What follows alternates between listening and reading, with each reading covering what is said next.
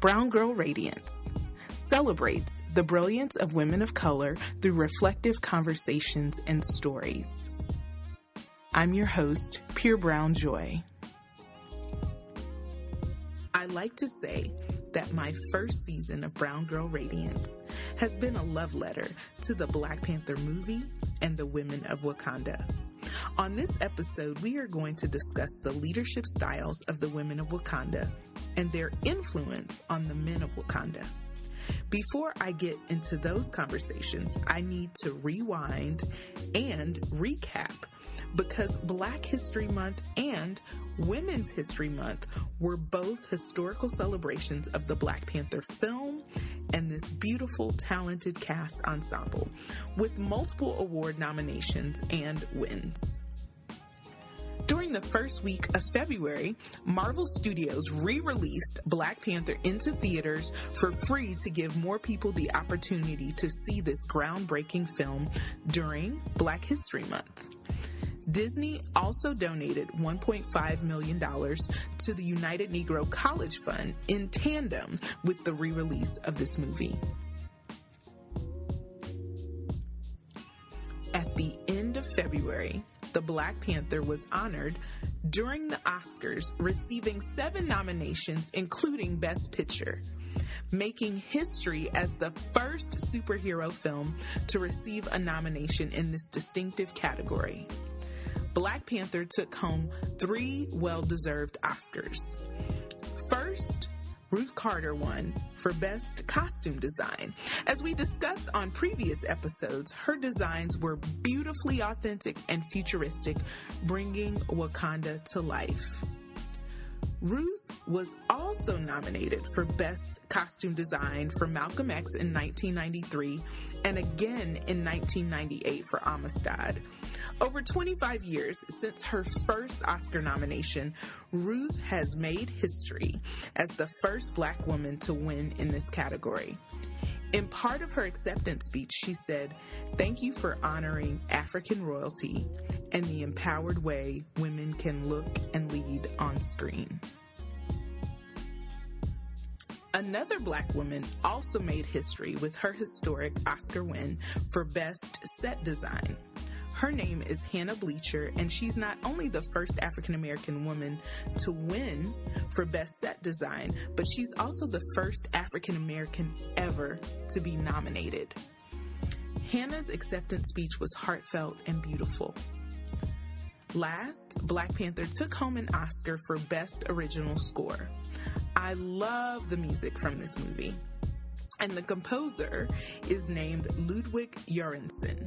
He is Swedish, and he met Ryan Coogler, the director of the Black Panther, over 10 years ago when they were in college together at the University of Southern California.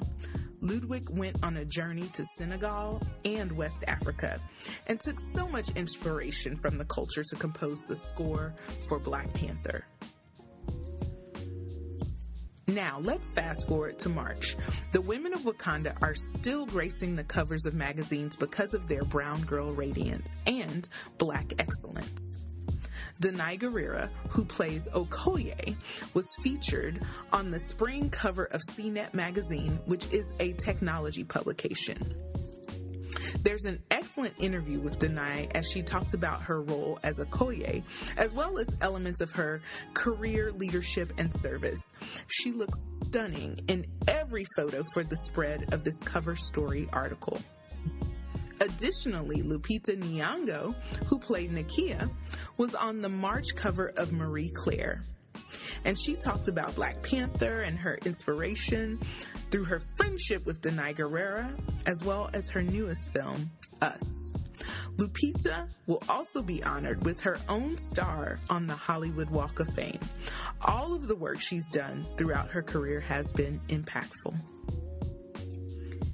At the end of March, during the 50th NAACP Image Awards, Black Panther was celebrated through winning 8 Image Awards, including Best Ensemble in a Motion Picture and Outstanding Motion Picture.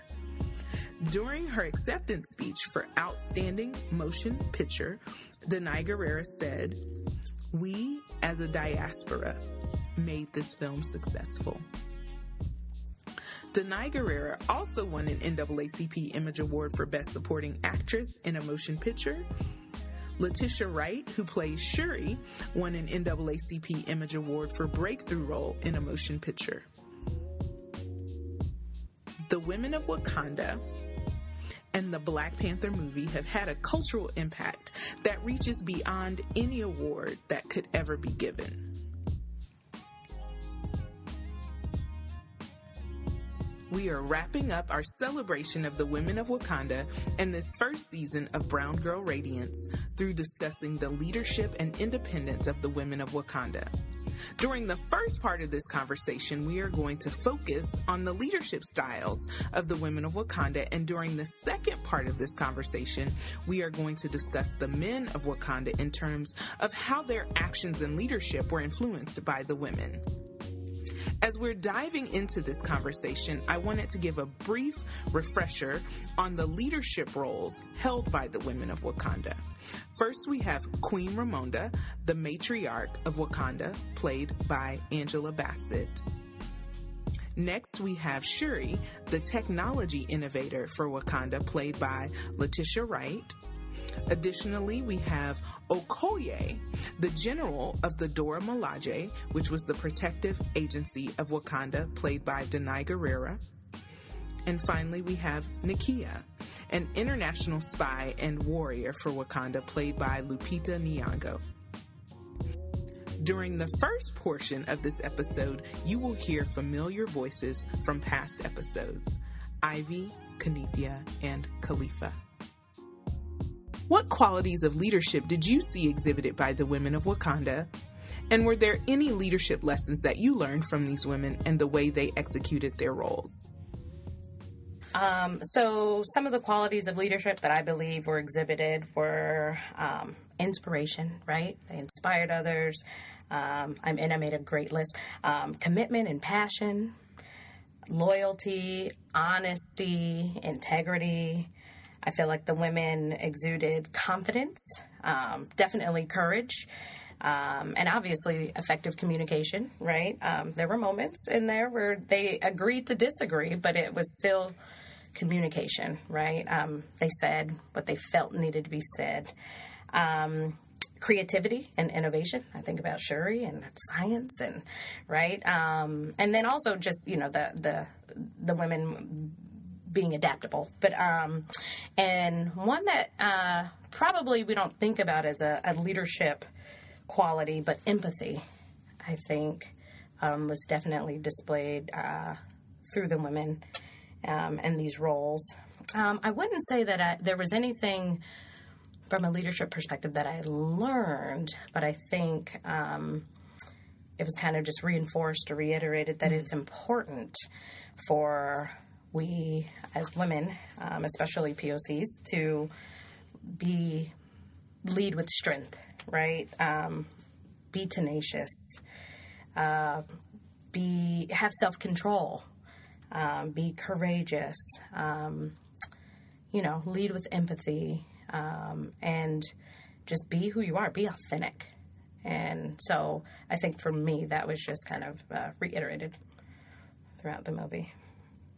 I think one of my favorites is the scene where Okoye and Nakia are having a conversation right after everybody thinks that King T'Challa has just been killed in the challenge. And so Okoye says, well, we need to serve our country because we're obligated to whoever sits on the throne. And Nakia says, no, I will save my country. And I think that's a huge testament to the fact that, sometimes you just have to do what is best for whatever your purpose may be. Right. And it may be something that challenges tradition or challenges the status quo. Yes. And that's okay. Yes, but you really have to know what that purpose is so that you can satisfy the requirements of whatever the purpose may be. The scene between Nakia and Okoye and their disagreement, one thing I loved about that particular scene in terms of the leadership is even though they did not necessarily agree, because one said, I will serve my country, right? So you have Okoye, this kind of traditionalist, and then Nakia said, I will save my country. But what I loved is in the next scene when Nakia went to Queen Mother and Shuri, and like Queen Mother asked about Okoye, and Nakia just basically said she's not coming, she's going to serve like the current king. And I liked how it was just very very like definitive. It wasn't catty or anything like that. Like no one started like talking bad about Okoye or who she was. It was kind of like it was a respectful disagreement. Exactly. So so definitely I think a great kind of leadership. And I would love to see more of that too. Yes. It's okay to disagree with each other. I don't think enough of us are able to come together and see our differences as a strategic advantage. Yes. Which it absolutely can be. People bring different things to the table based on background and a whole host of other things. But it's okay to disagree. The key is to respectfully disagree. Yes. So that is actually helpful and beneficial in reaching a conclusion. I think they were both right because they just had different methodologies to get there. But they both prioritized Wakanda. And so even though Okoye exhibited loyalty to the throne, once she saw how evil Eric Killmonger was, she did what was best for Wakanda. Right. So, and I think oftentimes, that's a great point, is that in that situation, neither one was wrong, in essence. So, one just had a vision for global, I think, more broader, while Okoye was really focused on the loyalty, right? And this is what our kingdom, what we are about. So, I don't think either one was wrong, but they agreed to disagree. But they came to common ground. And I feel like when we talk about leadership and when we talk about women and leading, it was a great example of how when we stay united, the strength in kind of staying united, even when we, disagree. That doesn't mean that we have to cut each other off or demean each other, but we say what we need to say, and then we bond, and we come together, and we make it happen, right? And there was more strength and power with that, so... I also love the scene where Okoye challenges her significant other during the battle. Her husband, yes. Wakabi. Yes, absolutely. My favorite scene, yes. I know. It was an amazing scene. It really was. And she says to him, he asks, would you kill me? And she says, for Wakanda? Without question, And I can remember seeing that in the theater for the first time, and there was just this roar in excitement and in triumph. And, again, I think that just goes back to the fact that, sometimes you just have to be willing to challenge the status quo and know what's important despite what so many people are saying is important. Is that really what's important to your calling and to what your duty may be? Actually, I was just thinking, the first time I saw Black Panther was actually with you. It was! Sitting next to you. So, I'll never forget that. So it was a good time. Yeah, so that's one of my favorite scenes, and I talk about it a lot on here. Yes. I think that for one, it was refreshing to see women in roles where they were leaders and where T'Challa, he looked to them for their intellect, for their mentorship, and he relied heavy on them before he made any decision. And I think that, as far as Black women and their leadership, I think Black women are very resilient. And, if you see, like, Black women who are single parents, and we always push through. Right. And we're going to get things done. Absolutely. And I think with the women of Wakanda, is they're going to get it done despite what is going on. I think that they are strong Black women, and I think despite any circumstances, they're going to get it done. And as far as being corporate America, I think that that trait is kind of overlooked. And we are always, as Black women, we're going to push through any circumstance. In Wakanda, the women in leadership were valued and trusted with their gifts. What kinds of strategies need to be implemented in our society such that female professionals, specifically Black women, throughout all disciplines, feel valued in their roles and contributions to their organizations?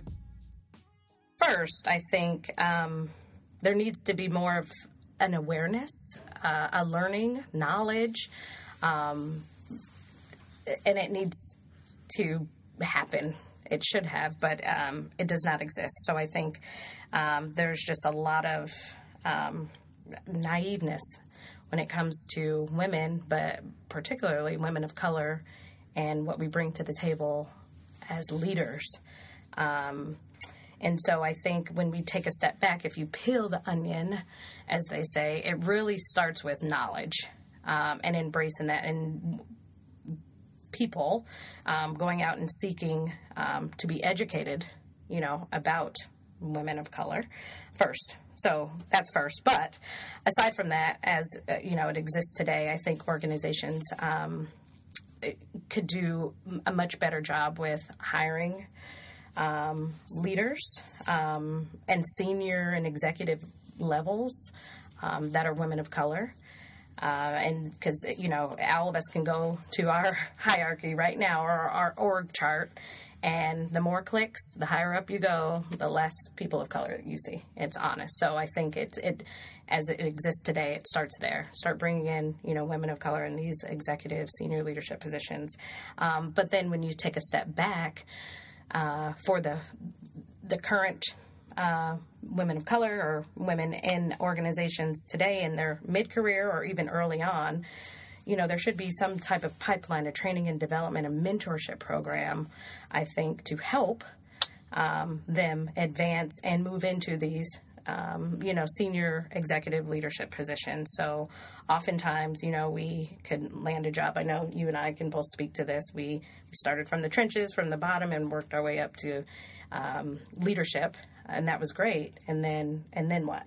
So it was kind of, we had to learn as we went. We learned on our own, but I think it would be more impactful if not only just women of color that are in these executive positions kind of mentor, but there should be, a plan, a defined training and development pathway, for leaders of the future. So I think as a society, and certain organizations, they could definitely gain value from that. And just diversifying your mix, and all levels, not just frontline, not just, at the bottom, but definitely higher up. And then, when people see that, it really does tells a different story. It really does. It tells a different story. We also have learned that companies thrive when there are more women of color in position, or just women, but women of color especially. There's a return on investment there. So you really need to kind of dissect and peel back and look at that and the value again. But you have to want to, diversify your slate of positions. That would be definitely an area of opportunity for us in society when it comes to having women and women of color in leadership positions.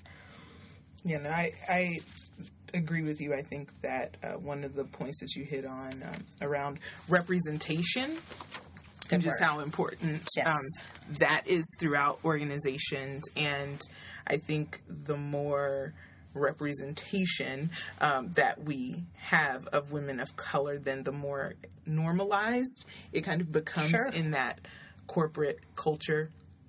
And I think about even in terms of my current job, this is the first time I've been with this company for over 10 years, but this is the first time that I've ever had a peer on my team who looked like me, like another woman of color.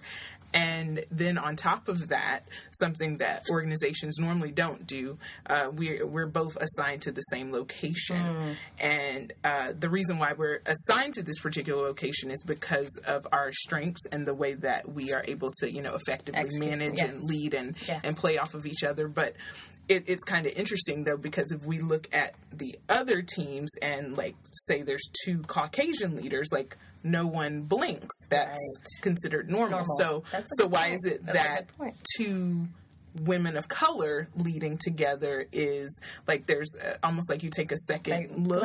Right.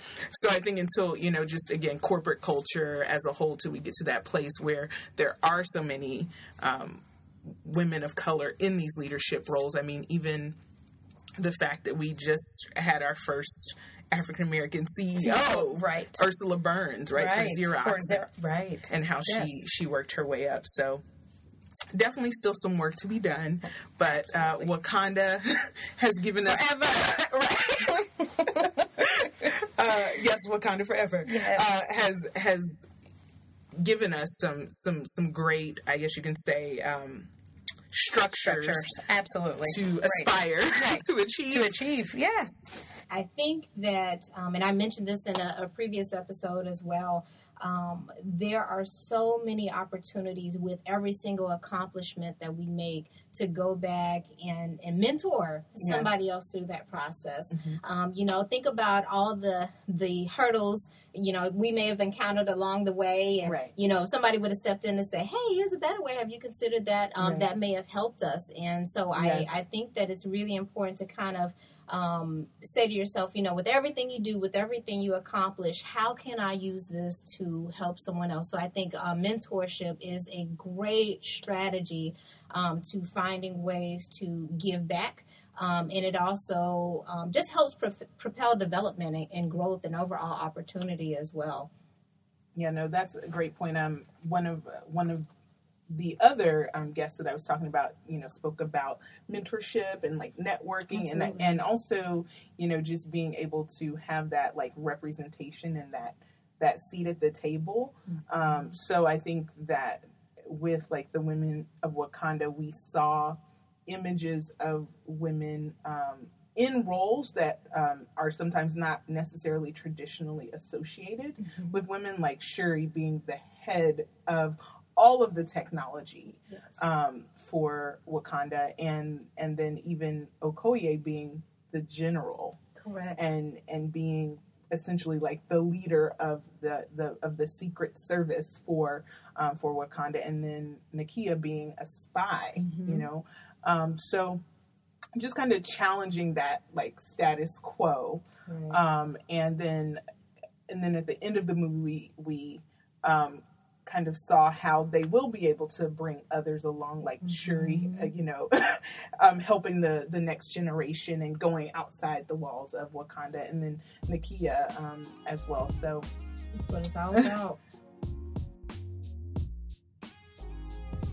Now, for the next part of this conversation, the focus will be on the men of Wakanda and how their actions, values, and leadership were influenced by the women of Wakanda.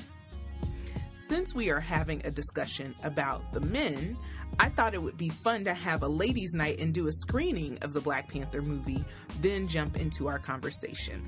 I worked with a really cool venue called Hub 925 to host this event. The owners are female, so they're all about celebrating women.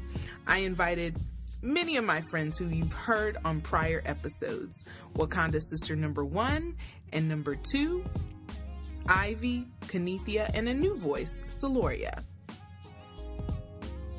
I will provide a brief overview of the men of Wakanda we are going to explore throughout our conversation.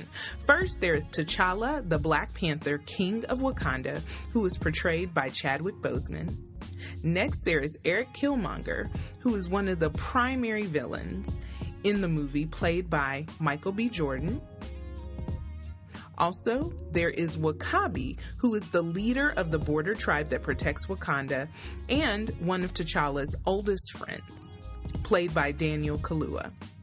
Additionally, there is M'Baku, who is the leader of the Jabari tribe that resides in the mountains of Wakanda, played by Winston Duke.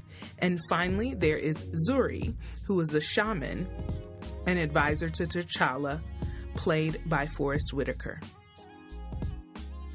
We started off the conversation with a little girl talk about the men, and two of the favorites among this group of women were the Black Panther and M'Baku. Then we moved on to more in-depth questions. Each of the men of Wakanda had a very distinct personality. Were there any elements of their personalities that you enjoyed or admired?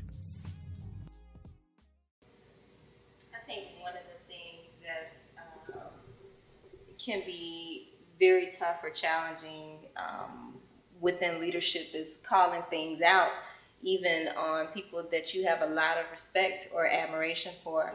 And King T'Challa did that when he talked to his father about Eric Killmonger, and he says, we were wrong, like hands down, point blank, period.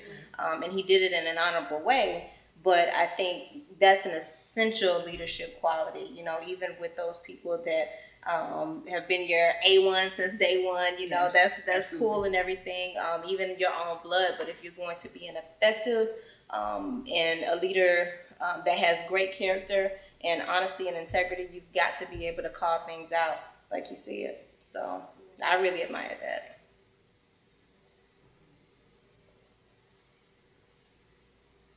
Yeah, and I think he was also just really open to change. It took him a while to get there, but he was open to change and open to counsel, and also open to being assisted by the women around him, which I think was really, really powerful. That I have to give him a lot of credit for it. He felt natural in that role to do that. So. I think there's a certain sense of maturity that comes with that as well. Recognizing that other people's differences can work as a strategic advantage.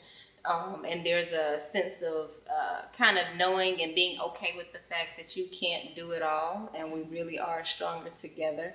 But there's a certain level of maturity that has to be in place for you to see that and know how to use that to help others. So, yeah, that's good.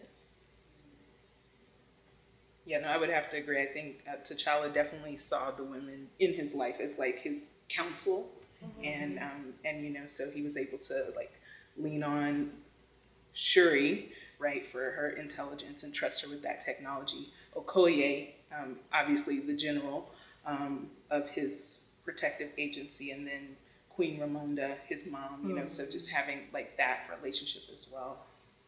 And Nakia. And how can we forget Nakia? Yeah, definitely. Nakia was kind of twofold. Oh, yeah. As we were talking about T'Challa earlier, I was like, whoa, he has women like running everything around him. Yeah. You know, like there are no men touching anything. Yeah. So, which is good, I think. There was a conversation between him and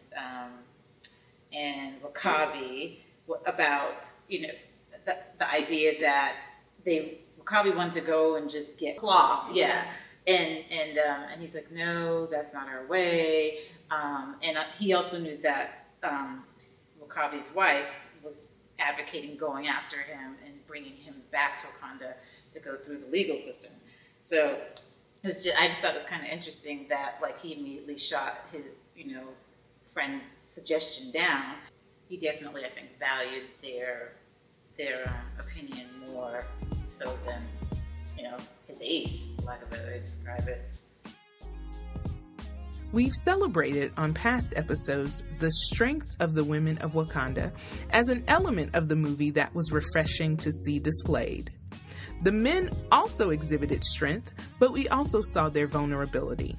Were there any moments of vulnerability from the men of Wakanda that you found particularly impactful with respect to the way they interacted with the women? There were a couple of moments of vulnerability that I observed from the Black Panther in terms of his interaction with his advisor, Zuri, and then also with Nakia. When T'Challa found out the truth about his father, there was a dichotomy to that moment. First, In the process of T'Challa finding out the truth about his father, he approaches Zuri, who told him he swore to King T'Chaka, T'Challa's father, that he would never tell anyone. Then we see T'Challa for the first time in a very emotional way assert his authority by saying, "I am your king now." Then he finds out the truth about his uncle, N'Jobu, and his cousin. And we see T'Challa has retreated to one of the mountaintops in Wakanda with Nakia. And he turned off his Kimoyo beads. As he's sharing the story with her and displaying his disappointment, she tells him, "You get to decide the kind of king you would like to be." Let's hear some other moments of vulnerability from the men of Wakanda that were observed by our panel. Well, the one part that I liked was the Mountain King. M'Baku. Yeah. When they came back and they were giving the Black Panther again his strength and how he looked at the CIA agent. I'm sorry. I'm not going to remember anybody's name. But he wanted to go ahead and give them that privacy in that moment. And I felt like that was something that was very impactful. When just looking at him like, this is not part of you, you're outsider or whatnot. Let us do our ceremony, and it was the women doing it. Yeah, it speaks to his respect for tradition. And the fact that Shuri, he was completely vulnerable to Shuri because she was the science person, she was the one making his costume, she was the one in the car, she was the one doing all of those things. So he was completely vulnerable to her and respected that she knew what she was doing. It was interesting in the movie, and I caught this time, where M'Baku was like, you have, your science person is a child. Mm-hmm. And he didn't say anything about, T'Challa didn't say anything about that. That would be correct. Don't care. She's a very smart child. I think a moment of vulnerability to me was when they went to go get Nakia, and she was standing there and she was just like, "No, I'm not going back." Mm-hmm. And so he mentioned to her about the father of his death and him becoming a king. And so in that moment, in his full Black Panther attire, he was being open and vulnerable and letting her know in a way how much he needed her to be there. So I found that moment to be very special. And pretty powerful, because he's like, I wish you to be there. She's like, please come. It's really not going to be sin. Please come. And it's so honorable in how he begs. Like you said. I wish you to be there. During the ceremony, I don't know if you noticed when they say, "We're not going to challenge today," how he salutes her. Yeah. That's the only one that you kind of see him salute. Yeah. I think it took a lot for him to say that, to be like, I need you here, like whatever you were doing, I'm interrupting for you to be at my side during this time of need and transition and what have you, which has a lot about her too. Mm-hmm. But I think he was very much vulnerable then. And then when he froze too. Yeah. Really? You're about to run a nation. I need to sort that out soon. Right. Yeah, exactly. Exactly. Make sure she was there. Yeah. I think another thing that's really easy to overlook too is when the gentleman from the CIA took the bullet for Nakia. Yeah. That was huge. One, he didn't have to do it, and then on the flip side of that, T'Challa didn't have to take him back to Wakanda. So that really shaped a huge facet of the movie, I think, to show, partnership across seemingly what looks to be boundaries. Right. They don't have to be that. It is possible to work together to get things done.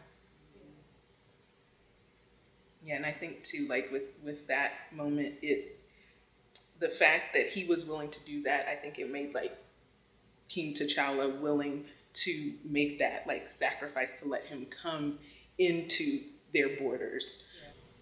Well, I would say a moment of vulnerability that I found very impactful was on the battle scene when W'Kabi actually surrenders to Okoye. That's actually my favorite scene, period. But I think it was something that was so unexpected in that moment when he asked her, like, would you kill me? And she's like, for Wakanda, without question.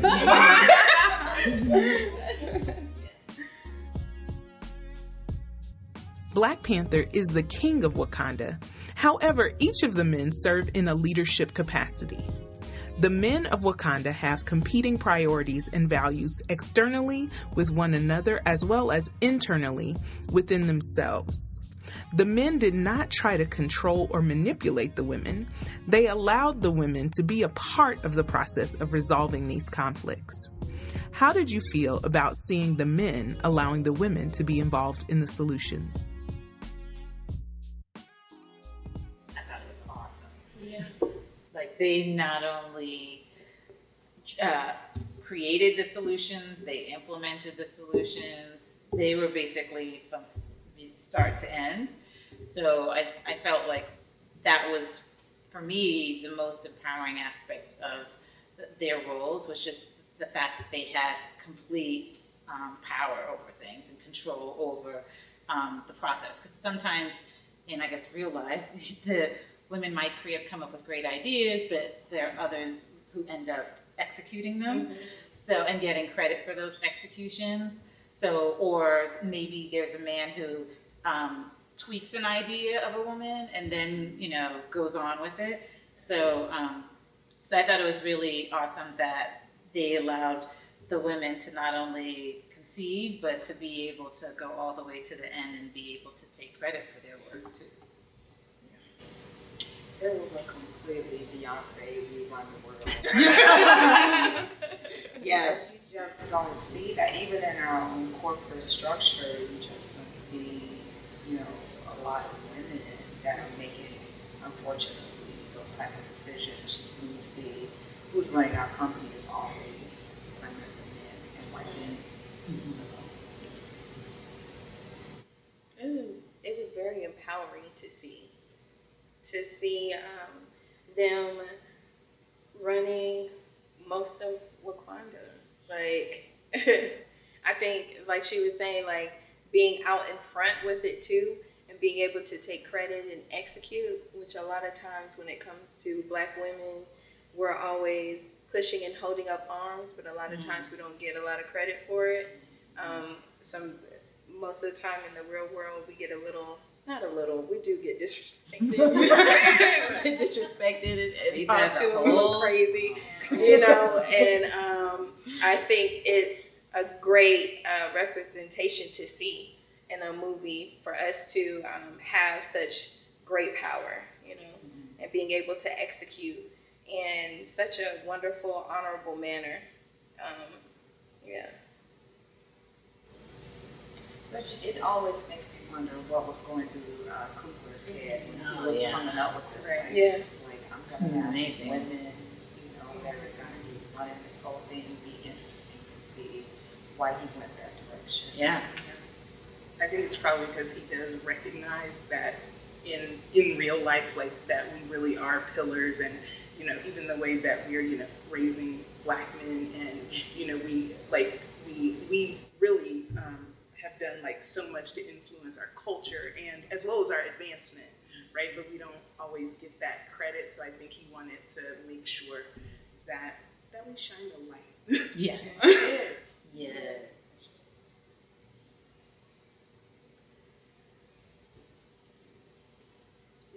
It's interesting. I just realized that the Mbaku tribe, they didn't have any women. Well, at least not visible in the scenes.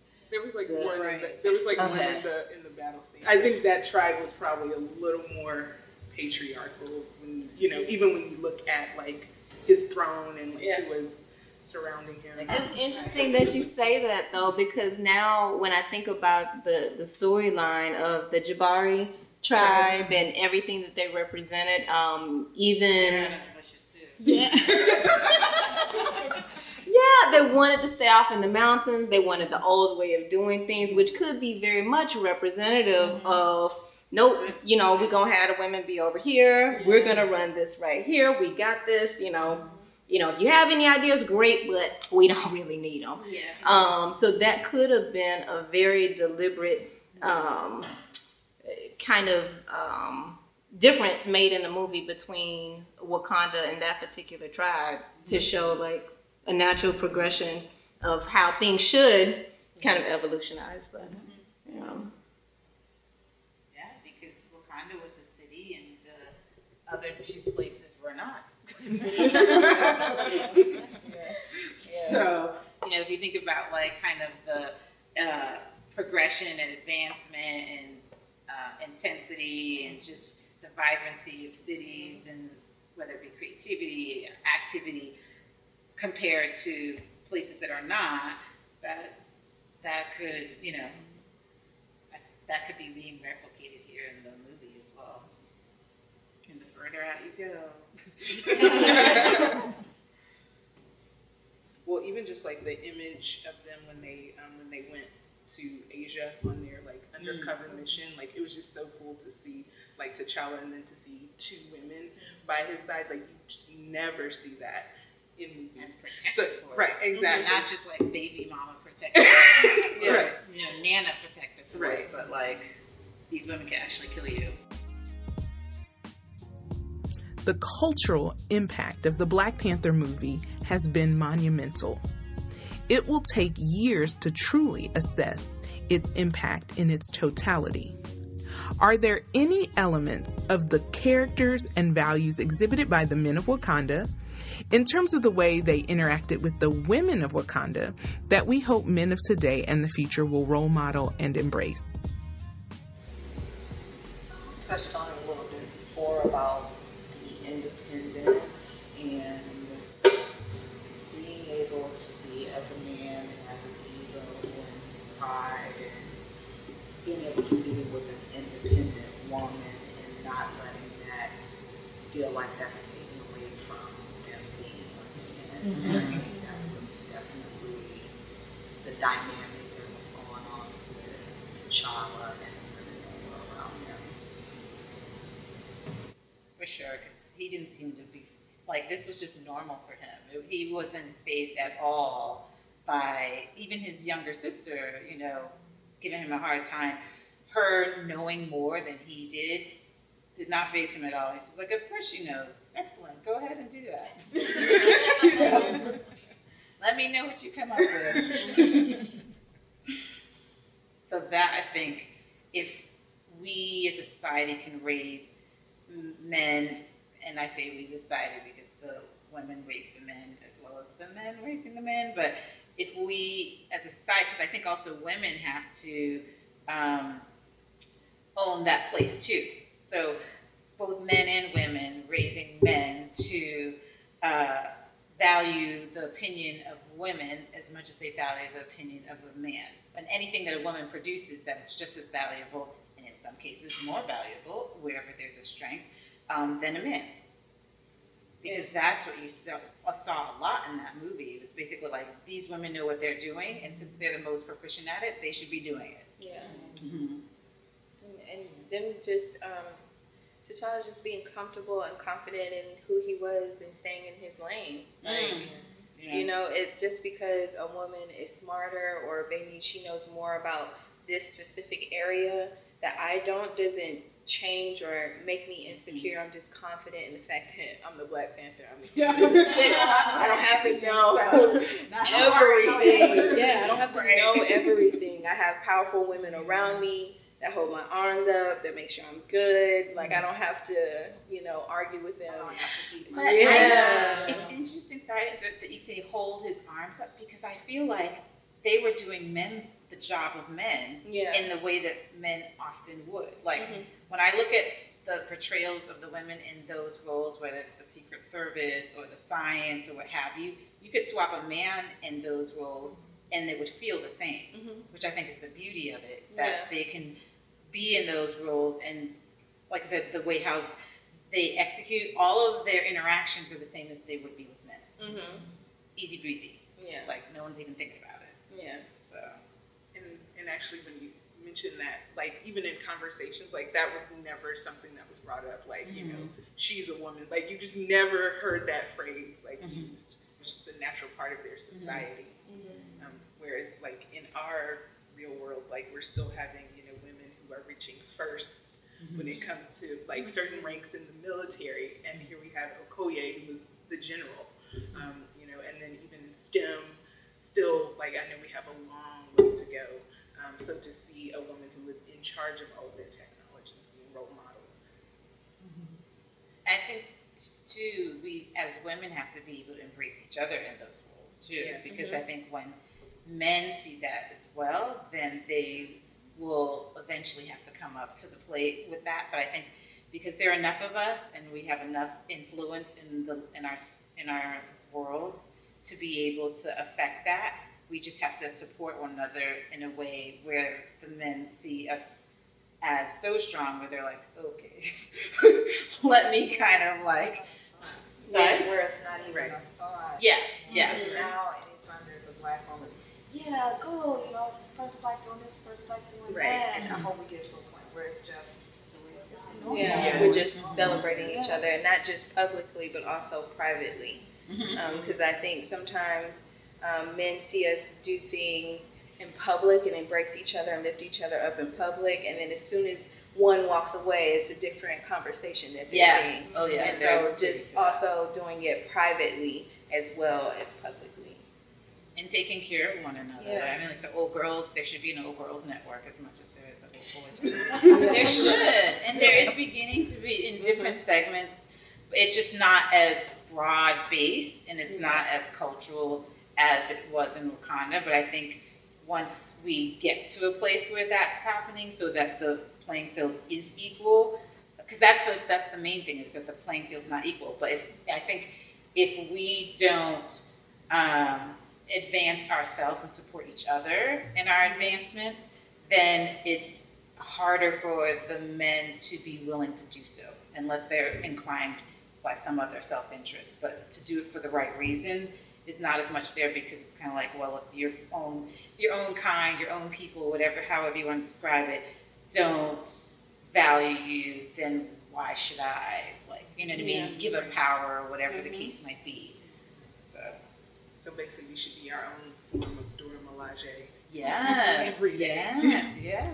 Well, and as you were talking, I was thinking about how, like, even in my profession, whenever I like meet someone who's like a young African American female, I kind of feel like I like take them on as my responsibility. You know what I mean? Like I want to see them succeed because I feel that, like, if they're succeeding, I'm succeeding. Yes. I think the more that we have that, and whenever we do have disagreements with each other, manage it in a way that the men don't see. That's even possible, but you know what I mean? But, you know, in those sort of situations, just, you know, take a sister aside and, you know, share, and then come back with some kind of way to agree to disagree in a way that shows strength, you know? Like Nakia and Okoye. Yes, exactly. Yeah. When Okoye was being loyal to the throne, and Nakia said, I serve my country. Well, Okoye said, I serve my country. And then Nakia said, no, I save my country. And so. And it was fine for them to have those differing opinions. I think the society was strong enough to be able to support that. But even when it isn't, to be able to kind of agree to disagree, but find ways to support one another in the areas of agreement. I know they butted heads again over the whole idea of whether or not Ross should go to Wakanda, and, you know, the whole bullet, I took a bullet, or he took a bullet from me, and so what? It's not my issue. Like, they butted heads again, but still they were able to, I don't think they needed to have to protect against I think that society was robust enough that you could have more disagreement and have it more explicit. But I don't know that we're there. You know, they were just so respectful of one another. There's not like name calling amongst them just because they had a disagreement or doing low blows or anything like that. It was more like a grown-up woman-to-woman conversation. I don't have to disrespect you. You don't have to disrespect me. I just don't like what's going on right now. You touched on something I was literally thinking just this second. It's about a mutual respect and honor, and I can disagree with another woman and not choose to, I disagree with her on that one thing, so I'm not going to support her at all. Right. It shouldn't be like that. And then when you recognize that your support is one another's strength, I think that you can really overcome some major hurdles, some of which we really just put on ourselves. And a lot of those things we have to own. We just got to own that. But respectful disagreement can be a beautiful thing. It doesn't have to be a bad thing. Just that mutual level of respect and honor, and knowing that one disagreement doesn't mean you have to tear that person down. We can still lift each other up, Which I think is like a nice, if we could be able to use social media for good. Not that it's evil, but it just is used for so many things, and I feel like that's a way we can kind of reclaim that space for one another. That's true. That's a good point. Like if you don't necessarily, like if you don't share an article or something that is like tearing one of our sisters down or anything of that nature. What you were saying, like the name calling and everything. It's a school ground out there, man. It is. It's just digital.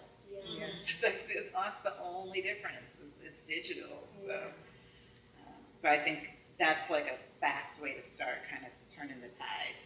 Just celebrating one another. When you agree. When you disagree, be silent or pull aside. That's a tweet right there. Sidebar. Another thing I thought about as you all were talking, someone mentioned like us as women just like taking ownership, and I think like the way that the women of Wakanda, how focused they were on whatever their mission or their roles were. I think if we as women can like keep that focus on like what our goals, etc., are, that is another way that I think like men will respect you more when they see that you are like determined. Oh yeah, and I just thought of the whole idea of like propping men up. Like, I don't think we need to prop them up. They're humans. I don't know that we need to necessarily prop one another up. I think if we all do our jobs, stay in our lane, play our roles, whatever we're good at, do, and defer to one another's strengths, then we're good. You know what I mean? If everyone's doing what they were called and made to do and be in society, whatever that might look like, and allow one another the space to do that in, and do it the way how that person was made to do it, and support that, then all the pieces come together. If you know what I'm saying, like if every like if we are all doing what we're supposed to do, the way how God or whomever you believe in created the world to be, then there are literally pieces of a puzzle that come together. And so there's no need to prop if all the pieces are together. I think when people kind of are not in their lane or their space, that's when you have to support something that's not natural. And so I feel like, going back to the original question about how to help men and society be more celebratory of women and more appreciative of what we do and who we are, is to encourage everyone to be who they were supposed to be. Whatever that was when you were created, purpose, the whole Oprah of it all. Find out what that is and do it, and hopefully be in a place where you can do that, and the people around you allow you to do that, because then you're doing your contribution to make the whole world ecosystem work, and so you don't need to be propped up. And then those who are around you, if they're doing theirs, then that's like another piece of the puzzle that comes together. he thought. And I think another thing is not comparing. I think that with women, we can tend to compare, and so I think the strength in them was that they were in their own lanes and they were comfortable with that, and they didn't compare themselves to each other. There was none of that going on, but like you said, focusing on their goals and just being who they are, you know. Yeah, because I think if you are doing your work, like if it's Okoye, leading the guard, or or Shuri doing science, then you are doing your contribution to society, and it's not necessarily in service to a person; it's in service to society. And I think, like, even when you think about motherhood, sometimes, like, or wifehood, sometimes the way how it's characterized is like helping and supporting an individual, as opposed to this is what you are doing as part of. Yeah, exactly. Like, you brought a child into this world, so then of course you're going to try to raise it and make it happy and all of this. You know what I mean? Like, you partner up with someone, like, of course you want to have them be their best selves and you do be your best self. But the act of helping them be their best self is not like is not a lower role. Is my point. There's strength in service. Mm-hmm. I think that there's strength in service, mm-hmm.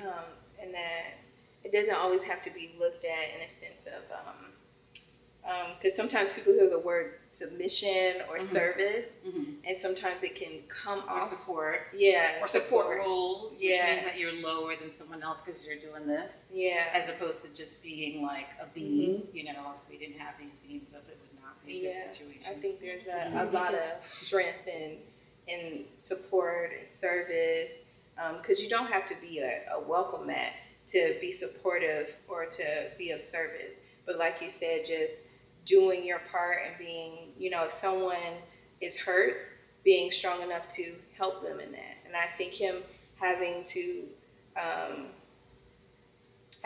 protect and to make sure he makes the right decisions after just having a loss and grieving, I think that it was great to have women around him, strong women who are allowing him to know, like, don't just make this decision based on the fact that you miss your father. Don't make this decision based off of emotions, but what is going to be best for our country and long standing.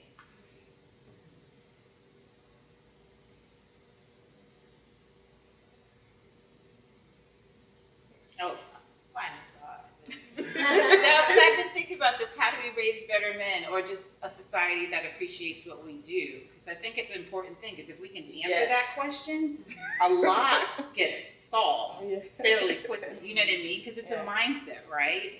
So I think a lot of it is just redefining our roles, and it doesn't mean like changing the job description. It's changing the way how it's presented. You know what I mean? So that if back to the whole mother-wife example, because those are kind of like the easy targets.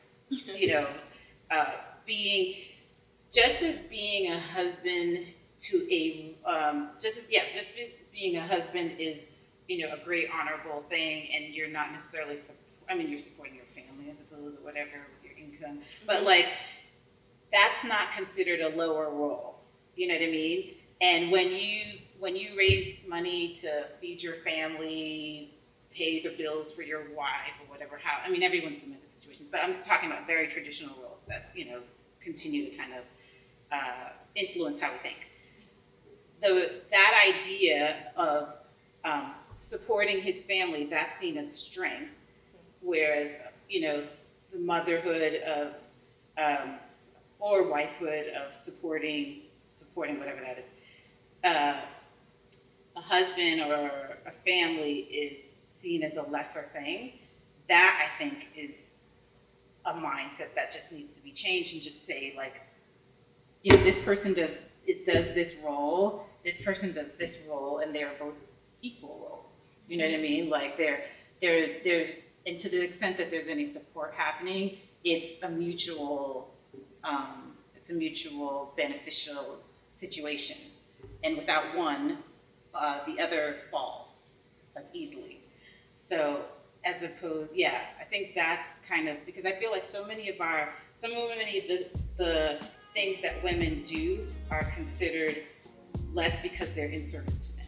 But if they were considered equal activities to male activities, then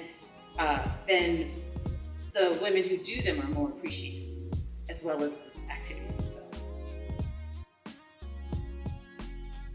This officially ends our celebration of the women of Wakanda. I hope you've enjoyed our conversations throughout this season. I have so many people to thank for coming on this podcast journey with me. First, thank you to God for placing a desire to podcast inside of me on Monday, March 12, 2018. Thank you to every listener of Season 1 of Brown Girl Radiance. I've been humbled by your compliments via text, emails, social media comments, and conversations. Please stay in touch. Thank you to all of my panelists for supporting my vision and sacrificing your valuable time to join me for our recording sessions. Wakanda Sister Number 1, Wakanda Sister Number 2, Ivy, Kenethia, Khalifa, Margot, Soloria, and my favorite guest, my niece, Naomi. I love you all dearly, and I'm glad you got to share your brilliance with the world. Thank you to my editor, Randall Johnson, who takes all of my arduous editing notes and turns each episode into Black Girl magic. Thank you to my mom, my dad, my sister, and all of my family and friends for your love, support, and your votes during the Melrose Center Awards earlier this year. Thank you to Tara Farley, who's the owner of Epiphany. Her company specializes in branding and design. She was so patient with me as I articulated what I wanted for my logo, and the result was beautiful. Thank you to the women of Wakanda for inspiring me to create my first season of this podcast. This has been my love letter to the Black Panther movie, which I've seen 13 times in the theater, including the re-release on Labor Day of 2018 and during Black History Month this year. Everyone stay tuned for season 2. We have a new theme for the next season, as we will continue to celebrate the brilliance of women of color. If you're enjoying what you're hearing, please subscribe to the Brown Girl Radiance podcast on iTunes, Google Play Music, Spotify, or the TuneIn Radio app. Also, please stay connected with us on Instagram at Brown Girl Radiance Podcast or via email at browngirlradiancepodcast@gmail.com.